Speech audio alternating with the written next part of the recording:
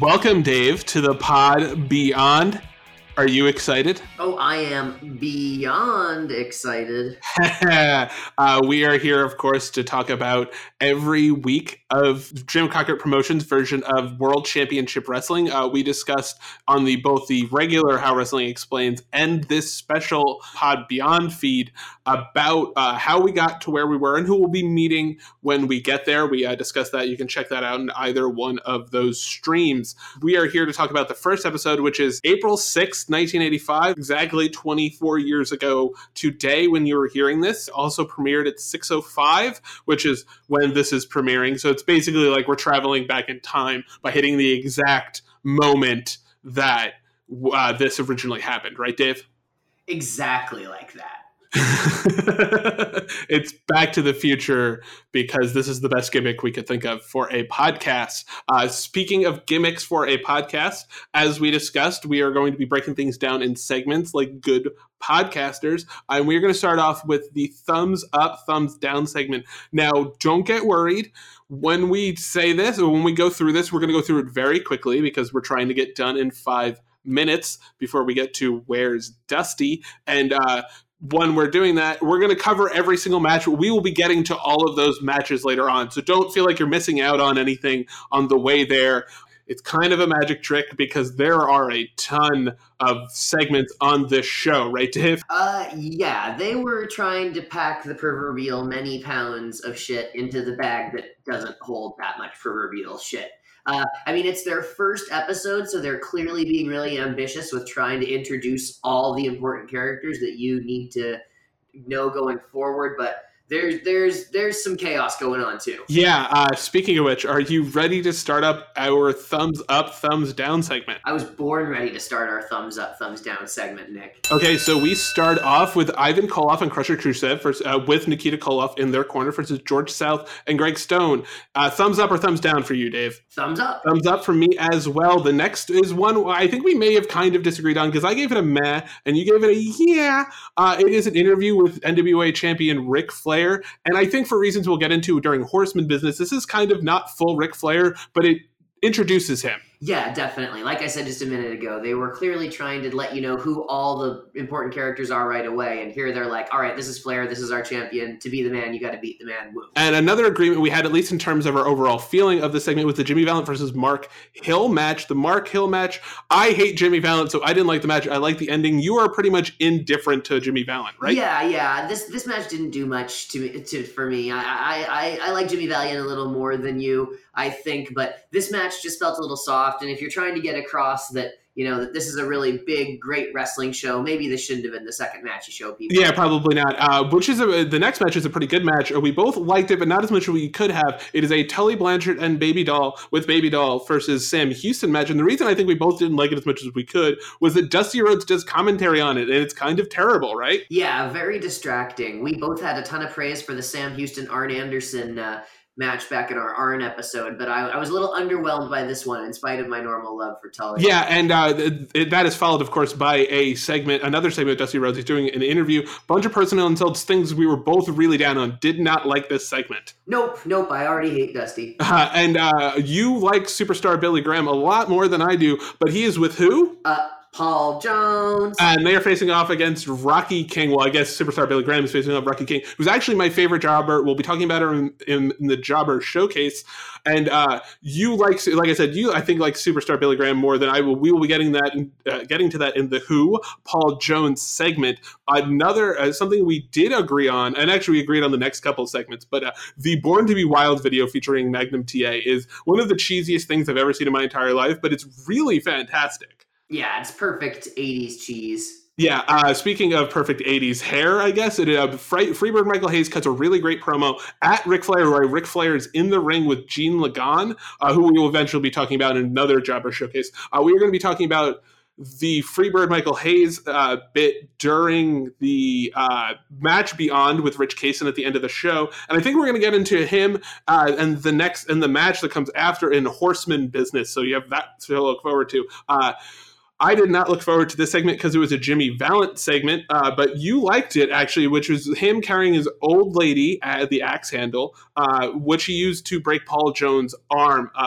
again, I think this is a situation where you like Jimmy Fallon's promo style more than I do, because it reminds you of you said, but I think you're a much better promo. Speaking of great promos, though, I really enjoy the Ole Anderson. I think you did too, breaking up with Thunderbolt Patterson promo. It's a really great job he does of taking over that interview. Yeah, definitely. We talked about this piece in the Arn episode as well, so go back and check that out. But yeah, this is a great turn, a great angle, and all the Ole and Arn stuff on this show is at least a soft thumbs up, and most of it's a strong thumbs up. Yeah, you're of course speaking about the Raging Bull Manny Fernandez match, which we were both kind of meh on, maybe a little bit of a soft thumbs up, but we both really loved the ending, which was Ole and Arn team up against Bull.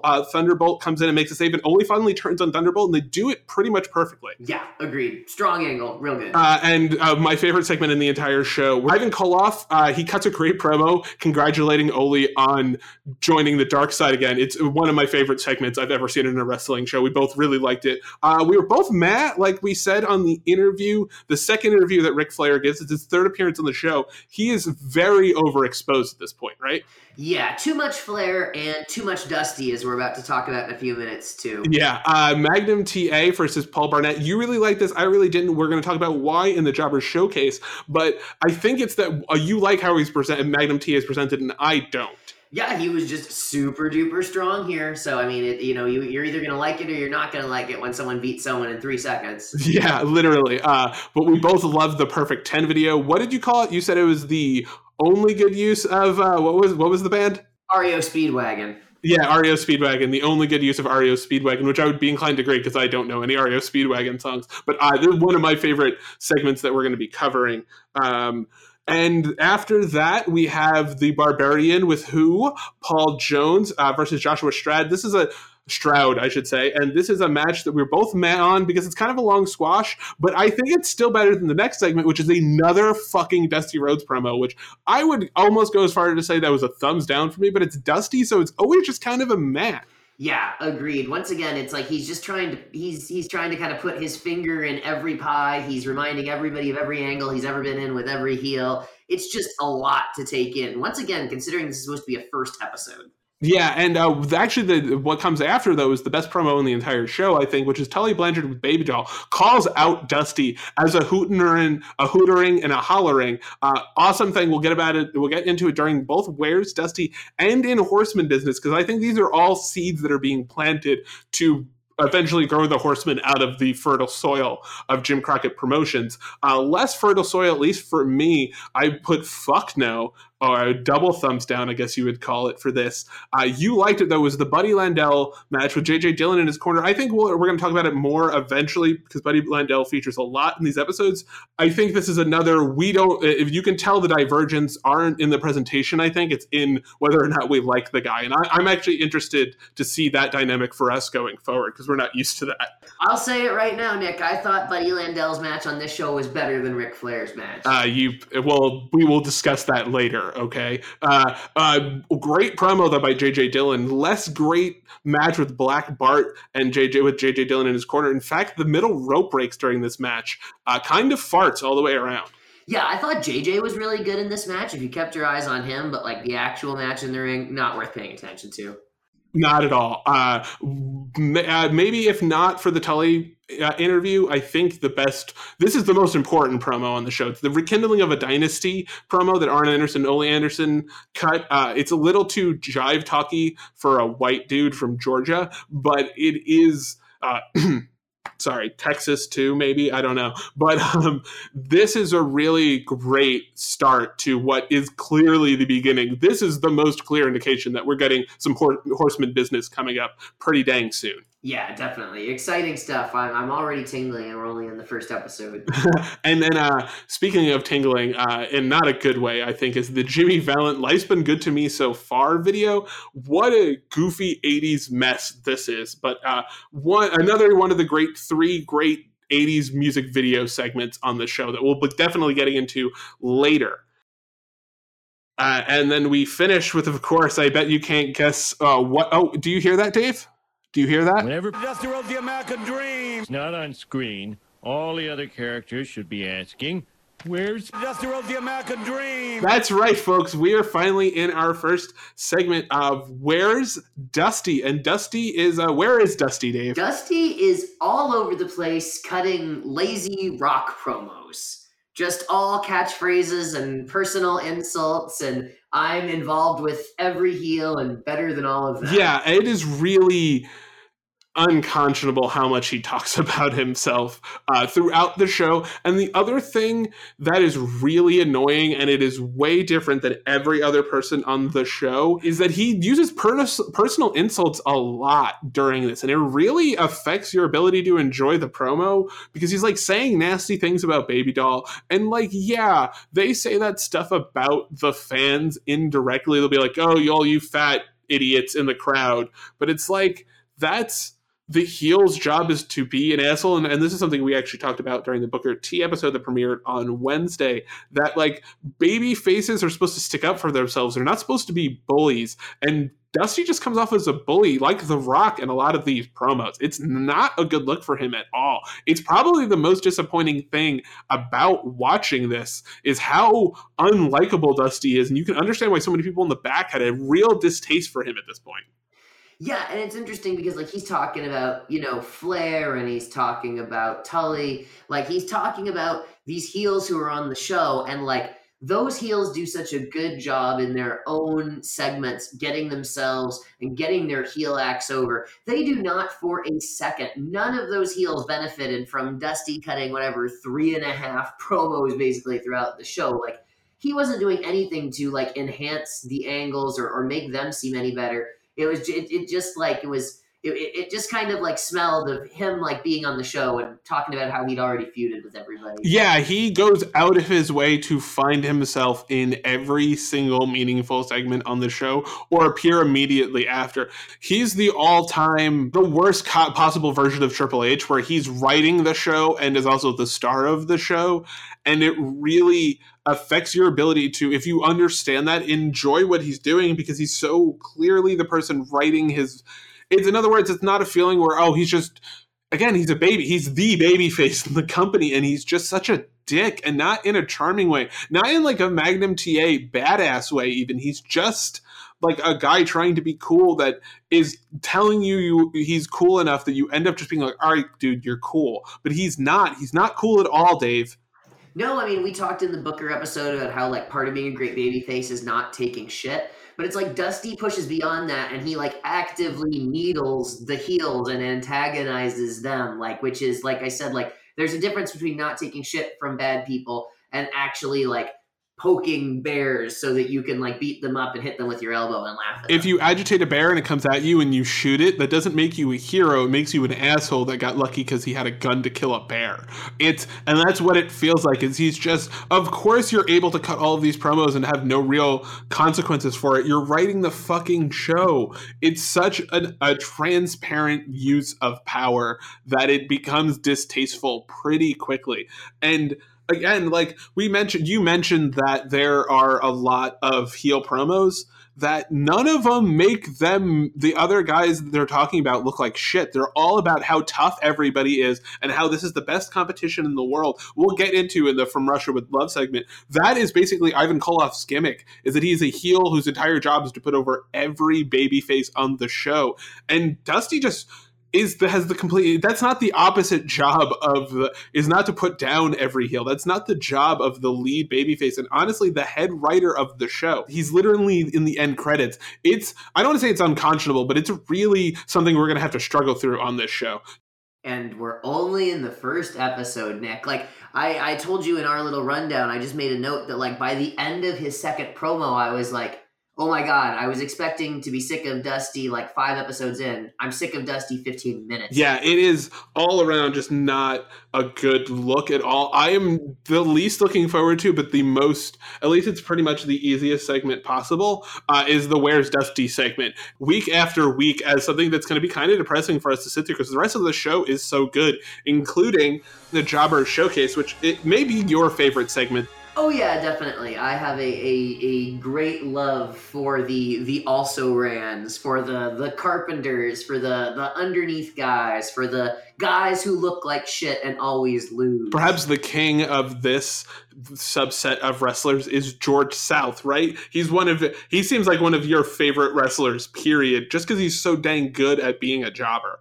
I mean, he's still out there. He's still around. He's still training guys, and he's still wrestling indie shows like 30 years later. But yeah, I mean, George South was kind of the king of that crop of the mid-Atlantic jobbers. He's got the perfect thing where, like, he's tall enough, but, like, he looks like whatever the opposite of impressive is. He looks negative impressive. And, like, he doesn't look like a very good athlete, and he's not eye-catching in any way, but, like, he takes all the bumps very, like, flat and makes great sounds with them, and like he's a much better athlete than he looks. So he really does the thing where it's like, I don't know, sometimes the WWE or even in like MLW, which I usually love, they're guilty of it, where they just bring in the most pathetically small jobber, and it's not even like making the main eventer look more impressive. All you notice is that the jobber is tiny. You're like, that dude's 5'2" or whatever. Yeah, you know? it can work for somebody like Braun Strowman where everyone's going to look small. It's hilarious if they're extra small, but there's diminishing returns if you want somebody to look good beating the shit out of somebody. Like Ricky Steamboat wasn't small, but he wasn't as big as everybody else he was fighting, so he looked great every time he got his ass kicked. Yeah, definitely. And I think George South just had the size and the skill set and the anti-look, so to speak, to really just like pull off the job perfectly, for it to be all about the other guy, but the other guy not having to worry about like carrying some schlub through a match without killing him. Yeah, he is the perfect combination. He is like 21 and 24 where they're expendable but also durable. It's that is really what you want from your henchmen / your jobbers. So I think, Dave, it's time to talk about my distaste. I don't hate him. He's just not my favorite for Magnum TA. And I think this Paul Barnett character might be part of the reason why. I think that the presentation of Magnum TA is too simple. Like, he's too powerful for the category he's in. It feels like if he were to face George South or a Gene Lagan, like Rich and I are going to talk about, Gene Lagan isn't a great wrestler, but he gives somewhat of a fight to Ric Flair. So are they saying that Magnum TA is so good he would completely destroy Ric Flair at a level like, is this going to be the case for every single performer? I worry about making Magnum TA look too good by having him destroy jobbers in literally one move. Am I crazy? You're like really making Magnum TA out to be like Roman Reigns over here, Nick. I feel like you're already just planting the seeds of 2019 wrestling fandom into 1985 Crockett. Yeah, welcome to Thunderdome, bitch. No, but I do like Magnum TA as he moves along, so I guess it's kind of cheating because I know it works out okay for the most part, unfortunately. But I think that with me, for me with Magnum TA, they're not even matches; they're literally a move. I wish that something would happen in one of these matches that felt like not even. It makes me think that they're hiding something instead of making him look good. Does that make sense? No, I do know what you mean, and that's why I made the joke about Roman Reigns. Like thinking back to like the CM Punk interview where he said like, "Oh, it's all about make sure Roman looks good, make sure Roman looks good, make sure Roman looks good, etc., etc."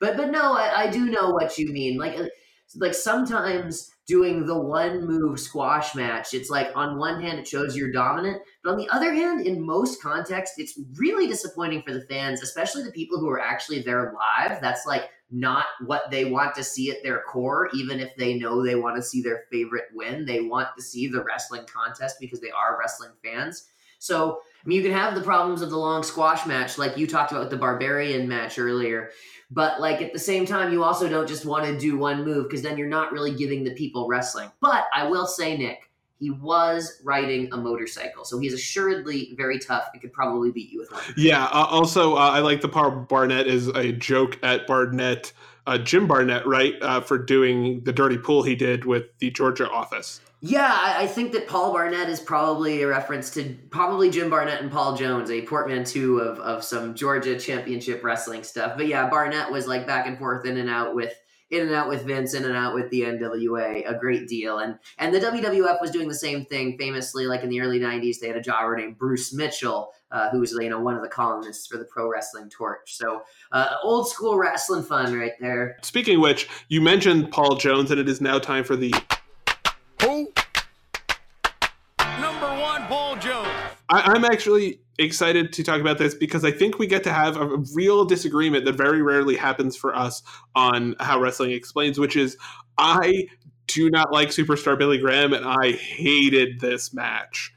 Dave, defend this match to me. I'm not going to ever make you do that in general, but this match in particular, I thought was super poopy, and you seem to think it was less poopy. I really enjoyed this match in kind of a sick way. I mean, it's not great wrestling, but I liked that, Graham was constantly, cutting a promo throughout the match, always talking and, just turning around and shouting stuff. I know you always hear back in the day in, the Garden when there were still the photographers and stuff, that he would be like, Bill Apter, George Napolitano, take a look at this. When you have the guys in the hold, squeezing them in the headlock, you take a picture at SVO magazine. And you can still see, a little bit of that in this match, which I kind of loved. Him just having this constant running dialogue with nobody in particular, as it seemed. But no, I liked the way that he moved around. And, even though everybody makes fun of the karate gimmick, there were some things that he was doing to kind of try to get it over. He was doing this little kind of hop step, and he didn't really hit the ropes too much in the match and stuff. He was trying to kind of move around in a distinct way and, pick his spots and deliver his chops one at a time. So I really kind of dug what he was going for, and I didn't really think there was anything wrong with it. Dave, do you remember when they said he was a karate master and then he kicked someone and almost fell over? He didn't fall over. He stumbled very gracefully into the ropes and caught himself, making it look more impressive. Also, you wrote in the notes, I think it's hilarious, and I'm inclined to agree. I don't think Tony and David Crockett are aware that Kung Fu and karate are not the same thing. It's pretty obvious that they have no fucking clue what the difference is between the two. No, those words are not interchangeable synonyms, 1980s white people. Karate and Kung Fu are two very different martial arts. Martial arts kick! Speaking of 1980s white people, how about that barbarian gimmick, huh? Well, you know what? I have to say, as bad as it is, I think it kind of works. He's kind of a pseudo road warrior, but he's still also kind of a barefoot savage eating raw fish. He's still your classic racist 80s Islander, but he's also kind of a road warrior. I kind of dig it. It's a great Paul Jones level gimmick. It's a lot. I think that the Road Warrior gimmick does save it a decent amount. I will give it that. It's definitely a situation where it would be a lot worse if he were just a Samoan guy with a hard head. He's actually fits into a style of character that is almost, it's like a not Road Warrior. It's Mad Max style character. He looks like a guy from a Mad Max movie. He doesn't look like a guy from a racist Disney movie from the 1930s or 40s, right?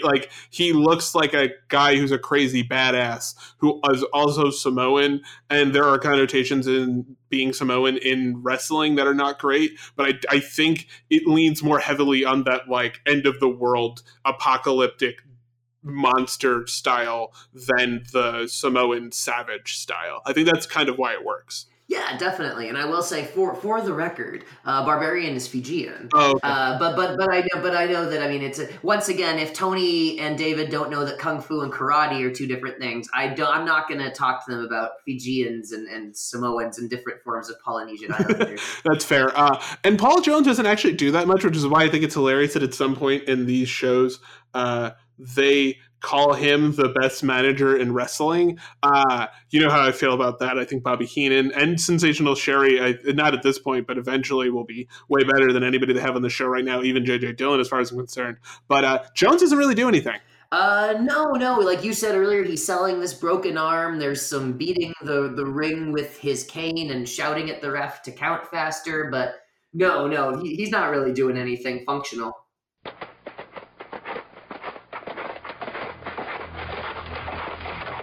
We are the best. We are the Horsemen. So I think this is this segment, if not for the Jobber Showcase, would be our number one segment. But it's Horseman business time, Dave.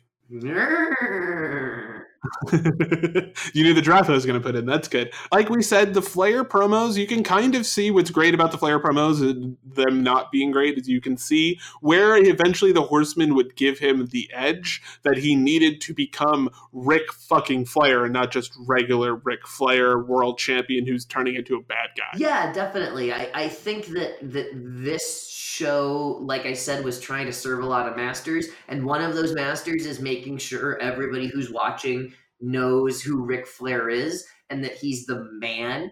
And I think there's some kind of some work left undone, and it's because there's like two promos that are not different enough but also not similar enough. It's like there's two different Ric Flairs. It's like there's Suit Flair and Robe Flair, and they each cut a promo, but like I don't know, it seems like it's lacking impact. Am I wrong with that? No, we are in wholehearted agreement. Neither of the promos really worked for me. And the match did because it's Ric Flair, but the promos are... He just doesn't have the edge that makes those promos work. He's just a guy being boastful and being tough. Like, he still had the I'm tougher than I am a chicken shit part of the equation, which I think turns in such a way that it becomes clear that he's a very tough guy, but also that he has completely went to the, not the chicken shit, but like the I'm not going to give you a fair deal in this match to like, unless you had a gun to my head. And I think that's where the by any means necessary basically style of the Andersons is really what propels him into that next level when they break Dusty's leg, which we'll get to eventually in a couple of months. That's where he's like, oh, okay, we're playing at a completely different level. The stakes are much higher than they've ever been. And I think that also ties into Tully to a lesser extent, though I think Tully gets a raw deal dealing with Dusty. And I also think you see the ways in which Dusty and Freebird Michael Hayes and all of these guys that are coming for the throne are going to necessitate all of the real hard heels coming together and forming a real faction that's way beyond Paul Jones' army. It's a real, we're here to fuck shit up faction. It's obviously, I'm not saying anything that's new news. Like, they're the greatest faction of all time. And you can see, even like the way J.J. Dillon's talking about expanding his empire, all these little seeds, and it kind of culminates in the Andersons being that spark that they need to change the game around them and to necessitate a team like the Four Horsemen, that like the Andersons are business picking up in a literal sense. Yeah, definitely. I mean, I think that Crockett really knew what they had with Flair. I mean, obviously, I think everybody in the NWA knew what Crockett had with Flair, and that he was a great singular act, but to really kind of hold down the show and center it around him and make him a figure that, you know, that could have a competitive match with a jobber, but still somehow be like untouchable in the sense that nobody ever really got the better of him. You need a gang in order to do that. And I think that when you watch this show just separately, the Andersons and Tully, you get like how they would be great fits for Flair. Yes. Like that Tully, like we've talked about this going all the way back to the Juice Make Sugar original run days when I wrote like a very early thing about Tully Blanchard, is that like Tully Blanchard is almost the same character as Ric Flair. Like, he's this super confident kind of suave athlete. And talented. That's the other thing, is they're both really talented guys, and that really helps with the gimmick and making it work. Yeah, and even like in this episode, like I told you, like, if I had just watched this episode, I would have told you that Tully Blanchard was a better heel than Ric Flair. Like, he just seems so good on this. And I could even see, like, even if I could switch off the part of my brain that knows what happened, I would have said that, like, holy crap, if you got Tully and Flair together, that would be, like, the best possible tag team. And then with the Andersons already being the great heels, you know, you could see where those four would get together. It really does feel natural, even though the whole mythos is that it like wasn't planned and it just kind of happened. Yeah, and I think that the Andersons also bring God, how do I put this? They bring a kind of edge to the proceedings. That's racist. Your soul. That's racist. Your eyes? That's gay. That's homophobic. That's black. That's racist. Damn. What Ole is saying is pretty definitively racially tinged, is what a newspaper might say, but he's saying stuff about handouts. He's using as many code words as you can without coming out and just saying, I think that I had to carry Thunderbolt Patterson because he was black, and I don't trust Manny Fernandez because he's Mexican or something like that. Like, that's really what Ole gives off. And Arn, too, but Arn has that new Southern style of, like, I'm the Lee Atwater style of, like, I'm going to say terrible things, but wink and nudge you with the feeling that I'm not actually saying these terrible things, but I'm really a bad person. Like, they're bad people, and we talked about this during the episode 0.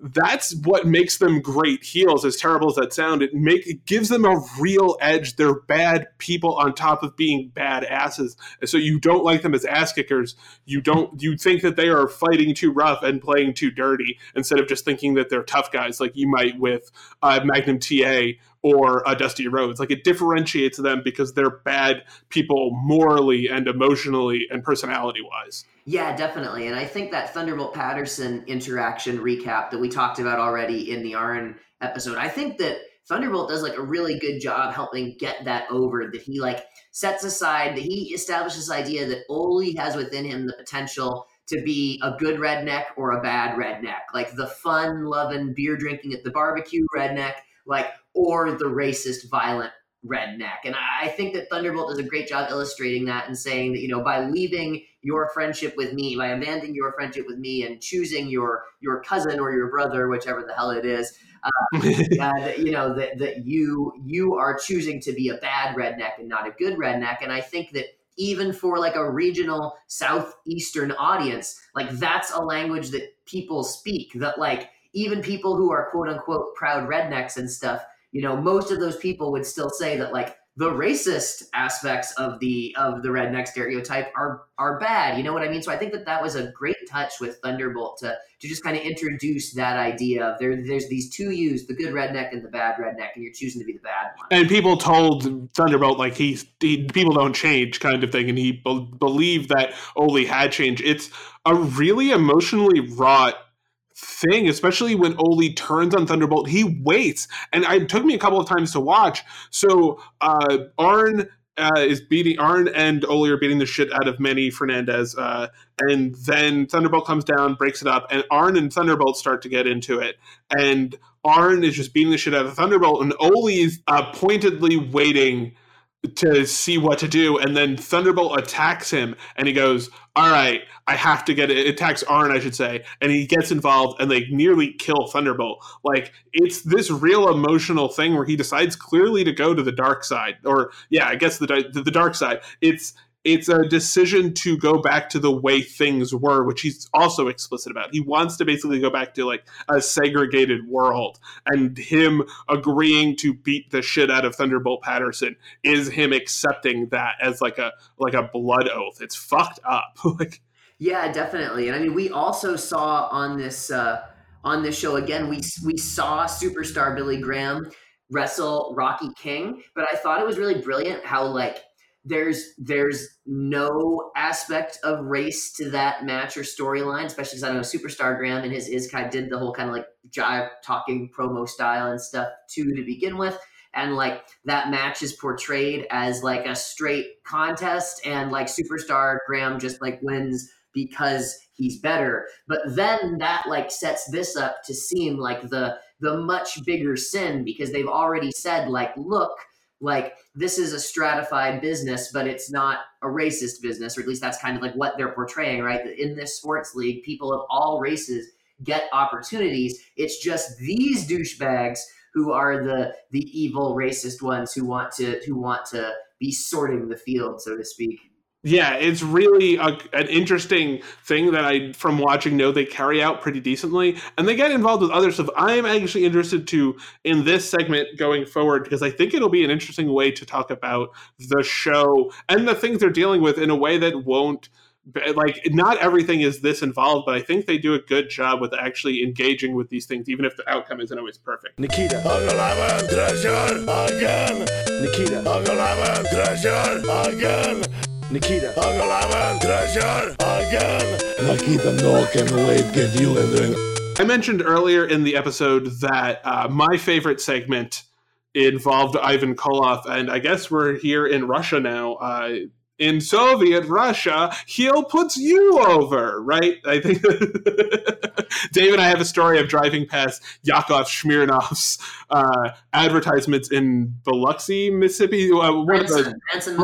Branson, Missouri. He's a huge star there, and we were driving past. We were driving from San Francisco to my house, actually, where Dave used to live, to where I lived when I was growing up. And on the way, we saw that. So, and in Soviet Russia, window washes you is what actually makes me think of. But this segment, the segment with Ivan Koloff putting over all of the good guys and establishing himself as a patriarch of the heels on the show, is such a brilliant bit of characterization that I don't think you could do in wrestling now, because unless you were to do it with a really big time guy like Ivan Koloff, is something you don't really see as much anymore, which is a guy that is still at the top of his game, but even if he can't wrestle necessarily, and been in the business for 20 years. Like, he is still as good a heel as he ever was, because he's a great promo and he understands how to wrestle like a heel in the ring. And he does so in such a way that it really feels like he is the grand poobah of the bad guys on the show. Yeah, definitely. He is like the dean of the heels. He definitely does that. Like, he does the best job I've ever seen at being the oldest guy on the show, which seems like a really backhanded compliment, but like, he's wise in the way that like an old wrestler should be wise, even though he's a bad guy. Like, that comes across in this promo, that he's very smart, intelligent. And like you said, he does the old school heel thing of like, all he does is go down the line and talk about all the different people who are in that company and how good they all are. It's like you were saying before, like Dusty tearing everybody down, but on the other hand, you have like the great territorial heel just like building everybody up. Yeah, he literally runs out of people to say, but he lists like 6 or 7. It's not just like, oh, Dusty Rhodes, or he goes through down to like, I forgot who, but it's somebody where you're like, oh, really? You're mentioning that guy? Like Jimmy, I think he like mentions Jimmy Valiant or something. Like, it's enough where you're like, God damn, you are really going out of your way to put these people over. It is awesome to see. And I actually like the match at the beginning because it's such a good old school bad guy match. The Russians in general are just great at doing bad guy shit. And doing so in a way that feels like you could get away with it every single time, but you would be frustrated watching them get away with it every single time. It's just the right level of dastardly cheating. Yeah, definitely. And I love that adding a choke to something makes it Russian. Like, there's at one point where Nikita does like a clothesline into a choke, and they say that that's like a Russian. Oh man, what do they call it? Like the Russian clothesline or whatever. Russian sickle? The Russian sickle is his clothesline. But yeah, it's just funny. It's like a clothesline into a choke, a slam into a choke, a boot into a choke, a tackle into a choke into a choke. Like, when all else fails, just fucking choke the guy. That seems to be the tactic that the Russians are teaching their young athletes. The Russians are the highlight of the show to me in many ways, because they are both this vestige of a previous era and perfectly suited for the 80s. I'll do things for you if you were born in the 80s. Speaking of which, so I decided, though, I want to see if you agree with my list. I'm going to count down the 3 most 80s things, and I want to see if you agree or disagree. So I have the Magnum TA video as the 3rd most 80s thing, the Tully video as the 2nd most 80s thing, and the Jimmy Valiant video as the most 80s thing I have ever seen. And I don't know if it should still be legal. It was so like past its expiration date. Oh yeah, if Jimmy Buffett had an uncle who was on cocaine, it would have been Jimmy Valiant in that bit. It was pretty frigging out there. But I actually, you know what? I'm the one who hates the levity, who hates the haha. And I actually thought that, as crazy and out there as that was, it like didn't break the show. They positioned it really well, where it's like second to last or third to last on the show.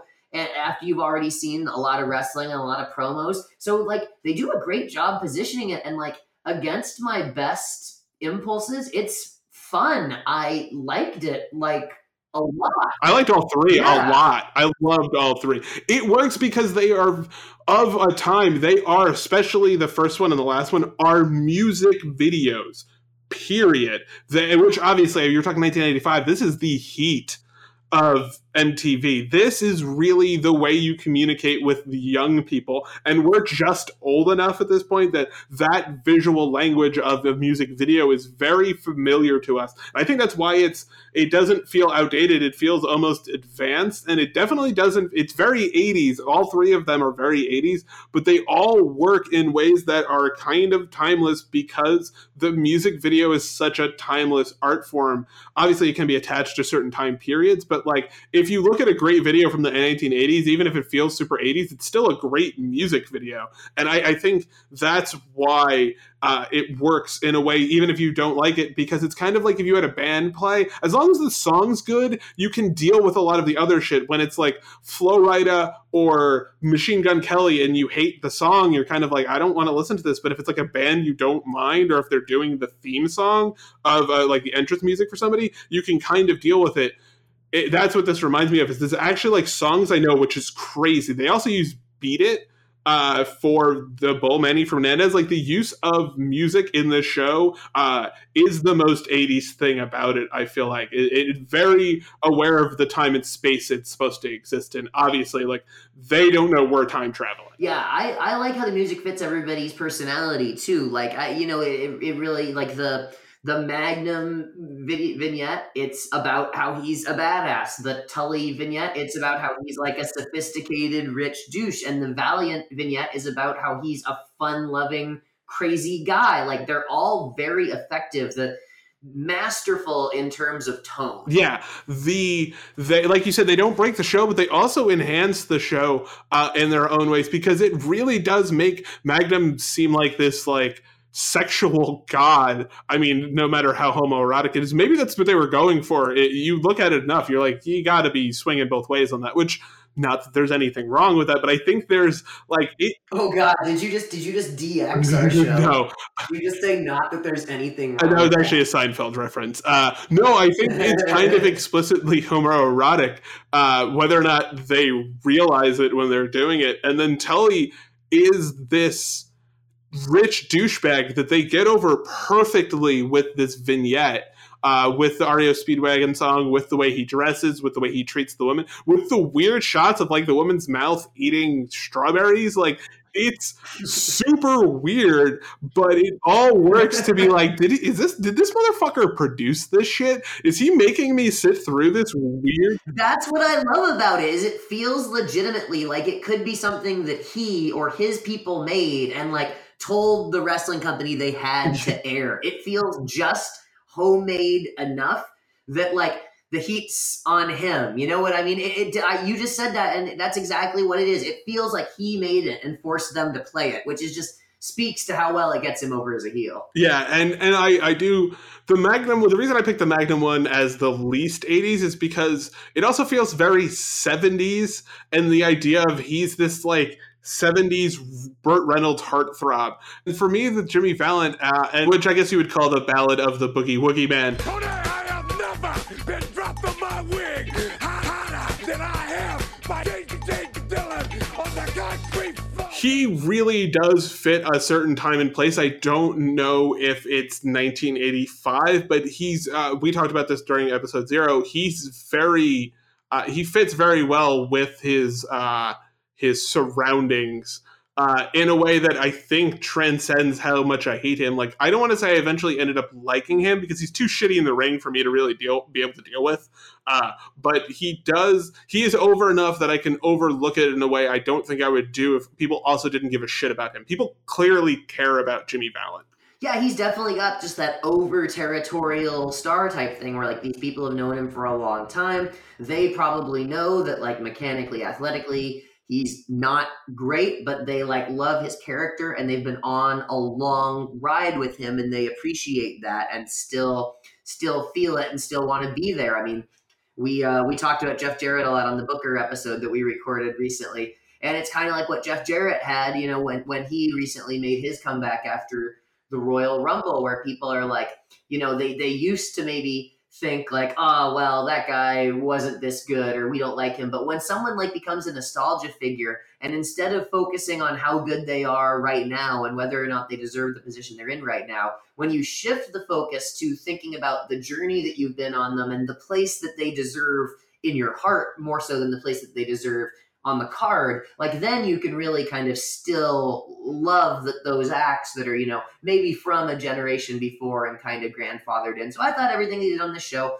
like, yeah, you can see through his wrestling, and yeah, his character isn't terribly realistic or grounded or motivated in traditional literary ways. I'm doing lots of air quotes as I talk here. But I kind of loved everything he did on the show, and I'm not going to apologize for it. I did love one thing, and it wasn't his doing. It was, I think, somebody making up for his mistake, which was the count on the pin he had in the match that he did with Matt Hill or Mark Hill or whoever the fuck that jobber was. Sorry, Mark Hill. That was rude. I'm sure you had a family you had to feed. God bless you. But yeah, you know what I'm talking about, where the ref slides around Jimmy Valiant, because I guess he landed in the wrong part of the ring, and counts him on the slide. And then as he steps out of the ring, the ref slides out of the ring. He hits the apron for the 2 and 3 and then calls the match from the outside, so that Jimmy Valiant's kind of on display. Like, he goes out of camera range but still gets the pin. I love that. And I think you can tell with Jimmy Valiant in particular, the advantages of this studio atmosphere for a wrestling show like this. Jimmy Valiant is a star in that room, and it's undeniable. And I think if it were in an arena, it'd feel a little bit different. Now that he wouldn't be over in an arena, but it is palpable in the studio that he is a guy that people give a shit about. Yeah, definitely. Exactly. You feel that connection between he and the crowd. And like when someone's a babyface, that's really all that matters. If you've got the connection with the crowd, like, yeah, they'll forgive everything else. Yeah, and I also do think it was unfair for me to say that he's completely directionless. I think I've said that. If I haven't, he's completely directionless. But he actually does have a bit of a raison d'etre in this, which is that he hates Paul Jones, because Paul Jones, I forgot what Paul Jones did some asshole thing. I'll think of it eventually, and we'll talk about it at some point during the Who Paul Jones segment. But he allows him to have a feud that doesn't involve him fighting for any championships or being an important person on the show, but for him to interact with people who may eventually interact with important people. He gets to be like a secondary character on the show, and I think that works better once you kind of realize that he's not going to be in important matches, and he doesn't even really get mentioned by like Dusty when Dusty's rounding up the faces. That I think he might mention him, but he's like the 4th or 5th person he mentions. That he's not at that forefront of the show. I think it allows you to relax in terms of your time you're going to have to spend with him. You're going to get goofy music videos, and you're going to get him dancing and cutting goofy promos. And I think that's like reassuring eventually when you're worried you're actually gonna have to watch him cut promos or wrestle in important things. Yeah, it's a dead serious product too. And I think that you need that little bit of event. Like all those Tully and Flair and Dusty promos we heard were just dead serious, dead straight, pretty intense. So I usually am the one who hates the humor, but for whatever reason, I really enjoyed it in this episode. Maybe I will grow tired of it by next time. We'll see when we get there. That noise you hear is the beginning chords of Sharpshooter by Dylan Roth, which means we are about to start the match beyond on the other side of that song.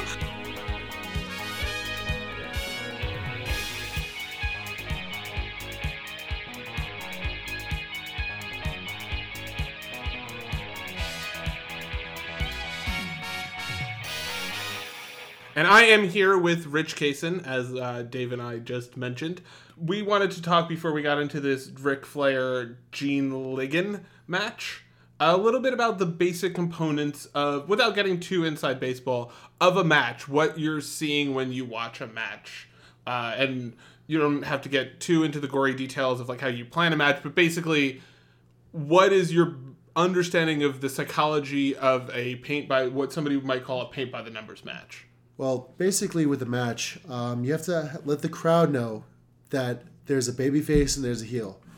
you have to kind of make it seem like the crowd's never been to a wrestling show before. So you need to kind of make sure they know what the basic characters are in terms of their dynamic in the match. So you have to display a perfect good guy and a perfect bad guy. This way they know who to cheer for and who to boo for. All right, would good guy and bad guy essentially protagonist and antagonist? Yes, like a movie. Yeah, because I think we're going to talk about it in this match, the Flair Ligon match, however the hell you pronounce his last name. He's a jobber. It doesn't really matter how you pronounce his last name. This isn't necessarily a heel version of Ric Flair. It's a in-between version. He had just finished feuding with Wahoo McDaniel. Arn Anderson had just arrived on the scene in what is just turned into World Championship Wrestling. This is actually the first episode, as we mentioned earlier. So there's this dynamic that isn't exactly heel face. It's more of like champion versus jobber, right? There is dynamic with that, yes. You also have to display that there's at least somewhat of a chance for anybody to win at any given time. Basically what you're saying is, and this is something we talked about beforehand, that every match has a face and a heel, even if it doesn't have a face and a heel. It has the person that you're following and the person that you're hoping, not necessarily hoping wins, but is the designated person who's going to come from under whatever they're dealing with. Like, there are obviously 1,000 different variations of this, but like, basically every match has somebody overcome the other person. Well, right? Yes. I mean, think of it just with sports. I mean, there's always some sort of game where someone's behind and someone's ahead. Mm-hmm. So you kind of think of it in that context more so than good guy and bad guy. It's kind of like... It's an athletic competition, so obviously there's going to be a little bit of an ebb and a flow. Yes. There's going to be always someone behind, or, there's tie games here and there for different sports, but usually there's somebody that has like more of the advantage for most of the match and someone who doesn't. And then it depends on how exciting or less exciting is, like how much that changes unexpectedly without feeling contrived, right? Essentially for a wrestling match, you're trying to make it feel like an athletic competition without making it feel like a contrived, planned athletic competition. Exactly. Yeah. So Ronda Rousey, when she says she's going to fuck people up, like that can get scary, but it also is kind of adding to the joy of it if they do it correctly, right? Yes, but like especially with like someone like Ronda, like there are certain people that she should go in and destroy, especially with her credentials, and it makes more sense. But with her, she's getting more into the actual like wrestling in terms of selling and giving and taking. So it makes for more competitiveness. So it seems like people are up to her level, but you don't want to do that too much depending on who she's facing. And Ric Flair in this match, which we're about to get into, don't worry, is really great at making it look like he's champion without making it look like this guy has absolutely no business being in the ring with him. You don't feel at any point like he's going to win, but you're not like this guy is a disgrace to professional wrestling and should be ashamed of himself. Exactly. It's like the first seed facing the 16th seed. Exactly. And you might see an upset, but more than likely that's not going to happen. Yeah. So we're going to start the match now. And there's Michael P.S. Hayes' hair. Yeah, Michael P.S. Hayes is cutting a promo on Ric Flair while Ric Flair is waiting in the ring for this match. It's one of the great things about the studio style wrestling is that you have promos cut right before the matches or right when the matches are happening, and it allows the characters to interact in a way that you don't get as easily with all the interviews happening in the ring. This is true. I think Lucha Underground does a really good job with this too. Yes. Dave and I have talked about a bunch. There's a stage for interviewing, and then there's the stage which is the wrestling ring. And when you combine the two, it doesn't work as well. And I think that's what you see a lot in modern wrestling, where with this, it adds a really interesting dynamic to the two. So we're starting in like we had talked about beforehand, I just want to kind of get into the steps of a match, what you're looking at. So right now, Rick and Gene are... Well, Ric Flair's a champion. Gene, as I said, is like the 16th seed coming up against the first. But like anyone who's like trying to get a big opportunity, they're going to be game. Mm-hmm. So Gene is showing a good wrestling skill here. Yeah. It's good basic stuff. And he's showing that he can kind of hang with Flair a little bit. And that would be called the That's the shine. And then Ric Flair turns it around pretty quickly for what's called the cutoff, right? Yes. Yeah. But right now we're still with Gene. He's still showing that he's still up to par with Rick. Yeah, so it's like almost like a half cutoff. It's kind of like okay, I stopped him, but this guy's somebody I have to look at. Because the announcers talk about that Gene is a really solid amateur wrestler. And that's why, the way that a 16 seed might have they're really good at 3-pointers, and they're really good at stopping 3-pointers. So there's a chance they might upset a team that relies on 3-pointers. Exactly right. And it's the same style of... But see right here, Gene gets a little momentum, and then Ric Flair, being the consummate champion and good wrestler he is, he cuts him off, and this is called the cutoff. He takes advantage and starts doing what's called the heat. Basically, the cutoff obviously is, keeping the challenger or the babyface off his momentum, the shine, cutting him down and taking advantage, and you're beating on him. That's the heat. Yeah, and it's a really great job, of course. I mean, it's Ric Flair. It's like it's saying like, oh, Michael Jordan had a really good dunk in his mid-20s. Of course he did. Well, but this match in particular, I think, is a really great example of what makes Ric Flair work as a world's champion, is that he looks like a champion in this match, but he doesn't make the challenger look like a chump. Exactly. He makes everything look smooth. He's one of the smoothest guys. I think that's what his character is basically. He is a he's a cool baby face, which is really rare. Yeah. You usually get the cool heels where it's like, oh, I'm going to throw toothpicks at your face. And he's like, I could also do that, but you're going to like me as a baby face because I'm so good in the ring and I'm such a great champion. Well, here's the thing. I think a babyface Ric Flair would work today, too. Yeah, but he's not a total babyface because if you look, he just did an unclean break. He didn't pop him in the face, but he did give him a little kick in the shin. And it's because Gene's been annoying him. Yeah. And right now you have, is this the hope spot? It's the back and forth punches between... Yeah, right now Gene is fighting back a little bit. But it looks like he's fighting back a little bit, but this also, there's a difference. Sometimes there's a hope spot and sometimes there's a comeback. You don't always get hope spots. It depends on like how long the match is. Sometimes they just cut right into the comeback. So this is the comeback. As of right now, it may. It depends on if he gets another chance. Okay, so it's a contingent thing. Yes. Because right now, Ric Flair cut him off, and he's got things back in control. Oof, that always looks good. A solid back elbow. Yeah, it's just like you said. He's just so smooth. It's such a smooth performance in the ring. He's the best. He really is. And he's a really big, strong guy, too. And it's something you don't really realize when you look at later Flair, but he looks huge. And, he doesn't look Hogan-sized, but he looks like a human being who's a big guy and would actually, in the same way that Arn does, where it's just like, he's a big guy. He's going to mess you up. He's put together. He's got a great look.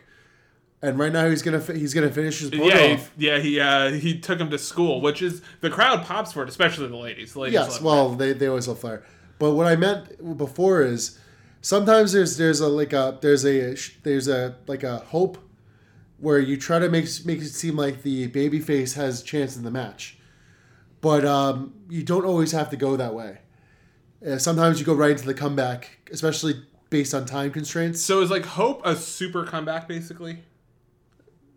Hope is like a tease of a comeback. Oh, okay. And then the comeback is the super mode. Okay, so and the comeback that's every match is a comeback, but not all matches have a hope.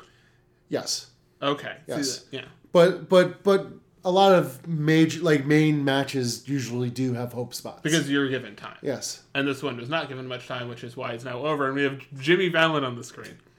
Boogie Woogie Man.